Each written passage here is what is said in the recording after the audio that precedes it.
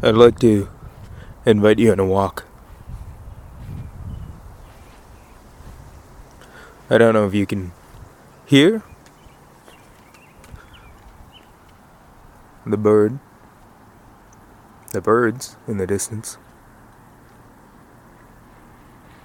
But I hear them and I wonder, who is that? What are they on about today? I see one in a bush in front of me that I'm walking toward, going from branch to branch. There's another. Okay, so that was a finch, the one in the bush that's now taken off in another distance, and then a dove of some sort that has gone behind me. It appears to be changing position, and I'm guessing that the disturbance was probably me.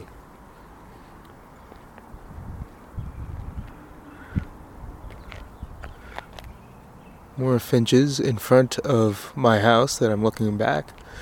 It's about 25 meters away. There's this tree that smells, quite frankly, like semen in front of my house when it flowers. It's got orange little berry fruit throughout the colder seasons.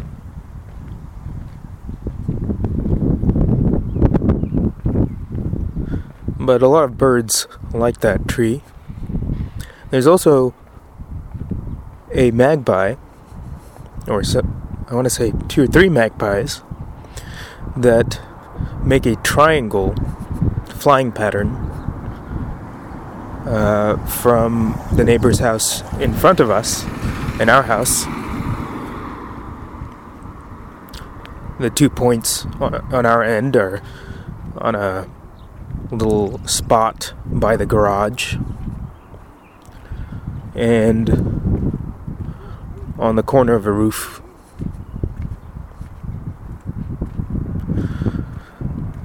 A few weeks ago, on a walk much like this one,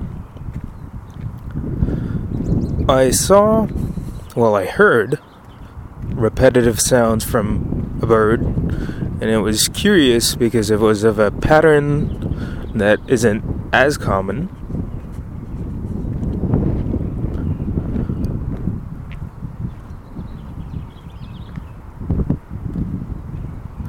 And it was a crow flying above a kestrel, and the kestrel was sort of just patiently moving very slowly, but the crow was above it and making as if to peck it over and over again while making a lot of noise. And this went on for about 15 minutes or so. They were going round and round in the sky, when finally, apparently annoyed, the kestrel managed to get higher than the crow, and the moment this happened, the crow dove down maybe 200 meters away behind some buildings. And this confused me. It seemed like very expensive behavior. Why would a crow spend so much time bothering a kestrel like this? I was aware that murders of crows would sometimes go after birds of prey or other birds, but that was usually as a group, where they can pose some real damage to the bird. Here, the crow was kind of just being really, really annoying to the kestrel. It wasn't really attacking the kestrel, it was harassing it. So this curiosity has been needling me for a while. And as I've done my share of Googling, I found that this is something called mogging, where a bird, like a crow, or sometimes even a pigeon, some sort of bird that is not necessarily a bird of prey, harasses a bird of prey. Sometimes other birds that aren't birds of prey, usually to ensure that there is not additional space taken up by different kinds of nests and eggs in the area, in terms of looking for prime nesting sites in an area, but also as a display of fitness. A signal, in this case, to the other crows that this crow is strong enough to waste all that energy climbing up higher than the kestrel in order to bother the kestrel. I'm kind of reminded by African wild dogs harassing lions. And sometimes when you have a bunch of dogs playing, the little lap dogs harassing large dogs.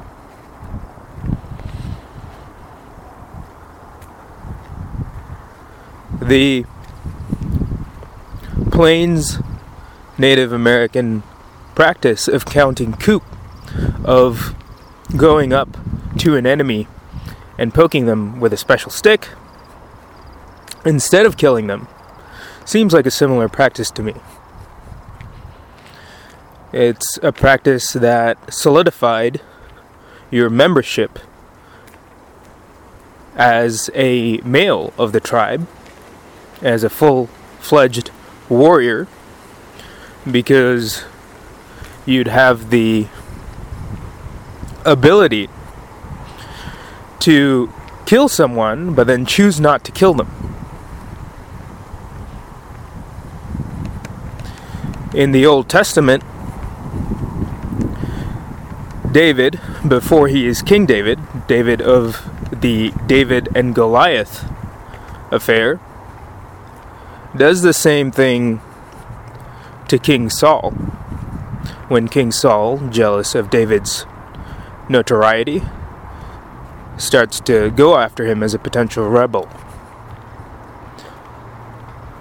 And to prove that he doesn't actually want to fight Saul or displace Saul, David sneaks up to him when Saul is sleeping at night and leaves evidence that he was there. In the end, David does indeed replace Saul, for whatever that's worth. So, to understand what's going on with an individual, it's useful to look at what's going on with the many individuals around that individual. To see what's going on in an area, it's useful to look at the birds. Cuchulainn, the Irish mythological hero, had the ability to speak the language of the birds. And this, we are told, made him impossible to ambush. Which makes sense. If you're going around in an area and you know how birds behave, if you know what their calls mean, it's hard to be surprised. You'll know when there's a cat in an area. You'll know when there are other humans in an area because of how the birds behave. So too with the plants, for knowing the soil, and the fungi.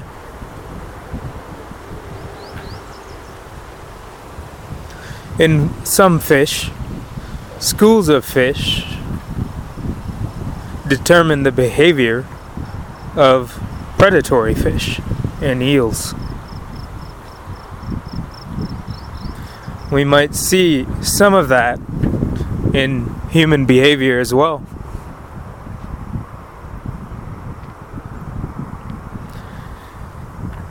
In a theory of violence that has to do with very situationist approach, fear builds up in a population until it must be released. To lower the chances of violence, then, in this framework, we want to make things boring. Once, I was sitting at home in the dark, and it was December, and no one else was at home. I was lost in thought when I heard someone within the house. I stepped outside of the room, and there was a man, surprised. He was tall, unusual in terms of ethnicity for our house and area, and as well as how he was clothed. I introduced myself, asked him for his name, and shook his hand. People might wonder why you would react that way to someone trespassing in your house. And that's why, because you don't want to add to the fear if you're in such a situation. Even if I would have won an altercation, which he was a bigger man than me, I didn't know what weapons he had on him, but even if I'd won, it would have been a costly affair. It was easier to make things boring, to make things commonplace, to reduce the fear and say, hey, let's get into a regular ritual that two people get into when they meet one another for the first time. Let's shake hands. And the fear was there nonetheless, because he stumbled out of the house while giving some excuse about why he was there in the first place. In a hurry, out the door, into the snow, into the night. But imagine if I had responded differently. Maybe me, as the potential prey, would have caused this attacker to become more of an attacker. In this case, if I am the prey, then I'm akin to the school of fish that determine the behavior of the predator. Looking at lots of videos on YouTube of fights that happen, it's apparent to me that this kind of de-escalation is often not present,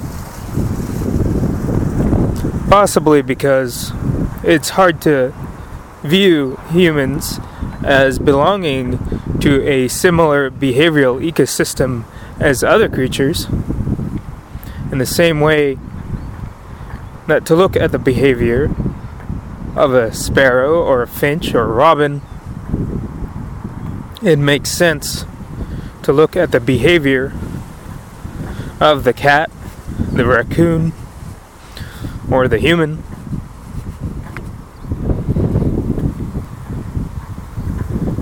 In that same way, it's often difficult for us, living as we do with the moral systems that we live with,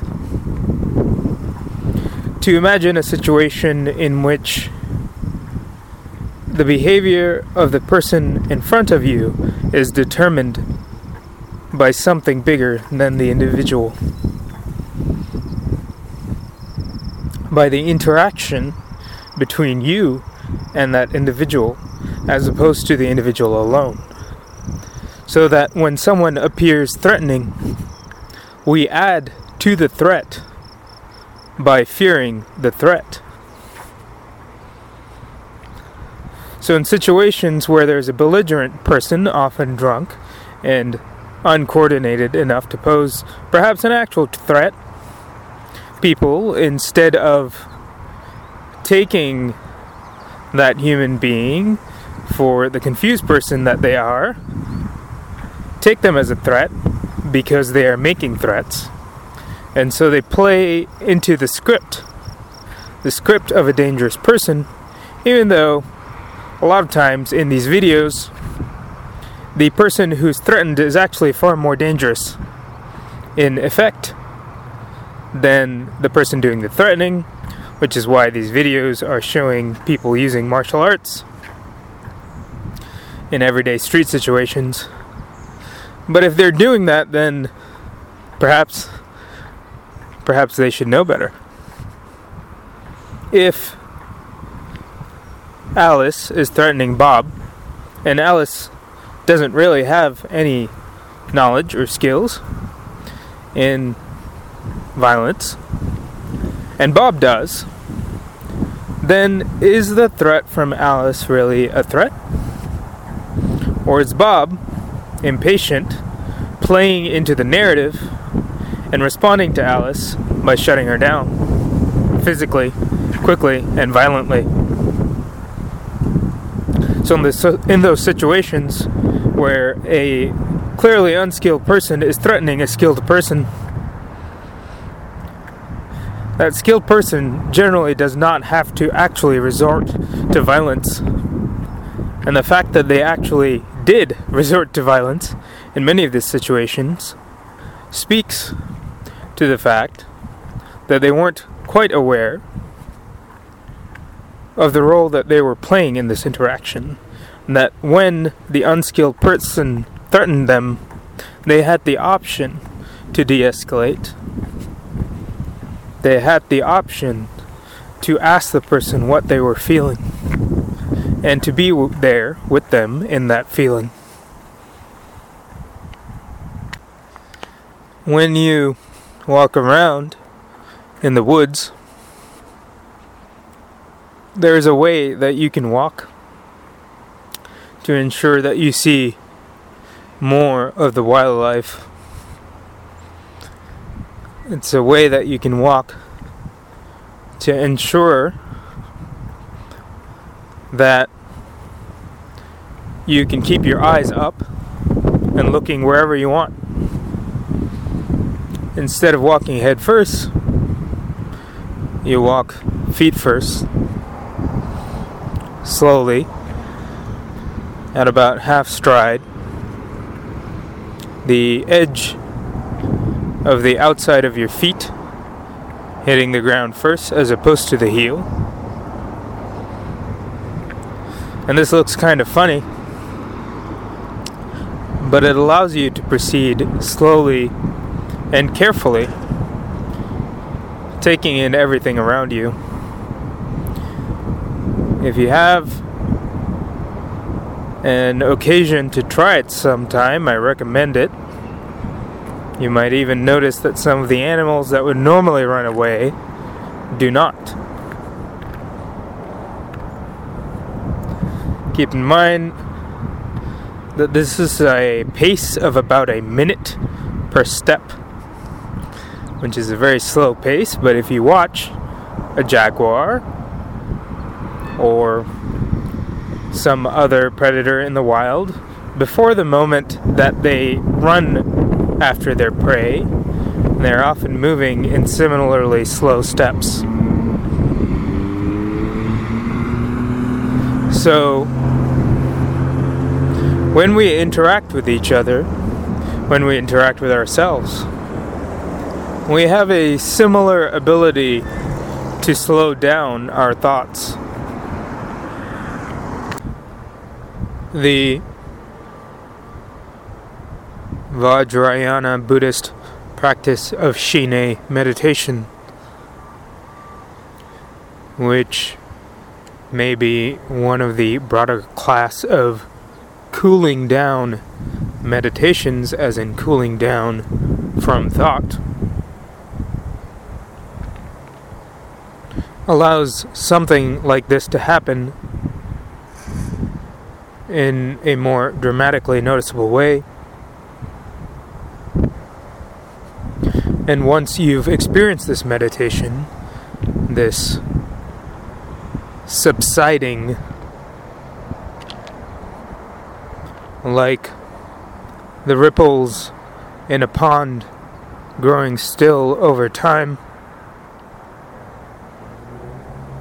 you may bring this to everything else. So that when you notice your thoughts, you may notice them with enough space to ask, just as you would ask with the bird, with the sparrow, what is the bird doing here? What is this sparrow doing here? What is this specific sparrow, who you might name, doing here in this neighborhood at this time? Why is he feeling what he's feeling? What is he about to do? What does his behavior mean about the other birds and creatures in the area? Or the weather even? Just as you may ask that with a bird, you may ask that about your thoughts. It's easiest to do this, I've found, with seemingly negative thoughts. I say seemingly negative since there is no negative without a positive, or vice versa.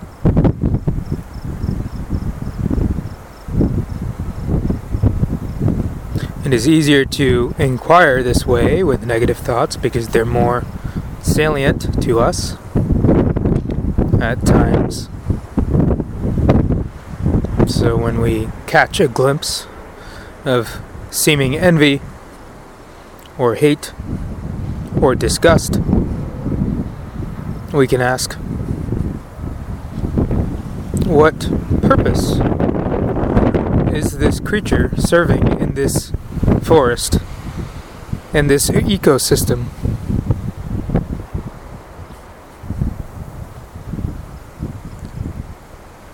If I'm being led in some way to do something that is in my place to do in this ecosystem, how is this thought helping that? With moral disgust, we can often do this easily because it's usually clear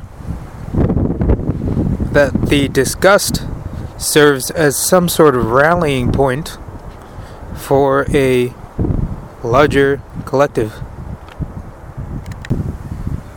To be disgusted by the idea of two men together might not make as much sense at first until you realize that that disgust brings a lot of people together and they derive a sense of identity from it.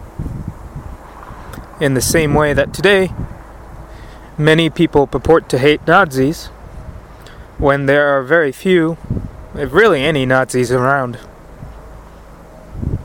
because it brings them together.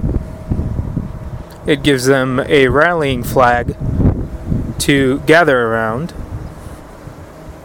to justify their place as a collective within collectives. They stand now against an evil, and standing against this evil, being disgusted in this way, acts as a marker of the group. This has helped me a lot in the last few years of my life. I find it much easier now to interact with people and to feel a sense of belonging. And maybe it's from this observation. There was an interview of the man who, interested in an octopus, filmed this documentary about him visiting this particular octopus every day for a whole year, which is about the lifespan of an octopus, apparently. And he said at first in that place he felt a visitor. But as he got to know the sharks and the fish and the other wildlife there, as well as the octopus, as he got to know all of them, he felt less and less as a visitor. Tracking their behavior,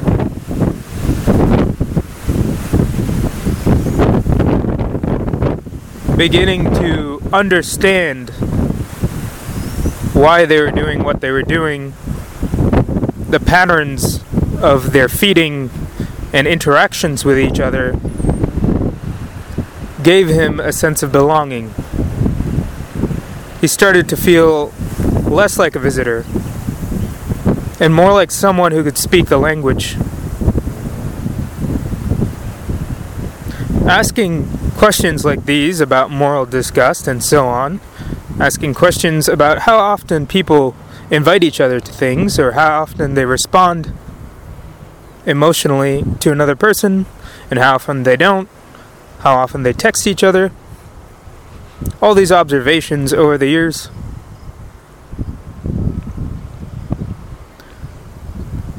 all these theories of social interaction and change have helped me feel like I belong to this seemingly foreign ecosystem of humanity. And so I offer you these methods, these practices, for when you ever feel like a visitor, so that you may observe carefully and pay attention, knowing that all you need to feel a sense of belonging is that ability to pay attention in the first place. To look at yourself, the people and creatures around you, to allow yourself to wonder why they fly in this way or that, and to see how you are a part of them and they are a part of you. Because this existence, this life, it's yours and it's mine.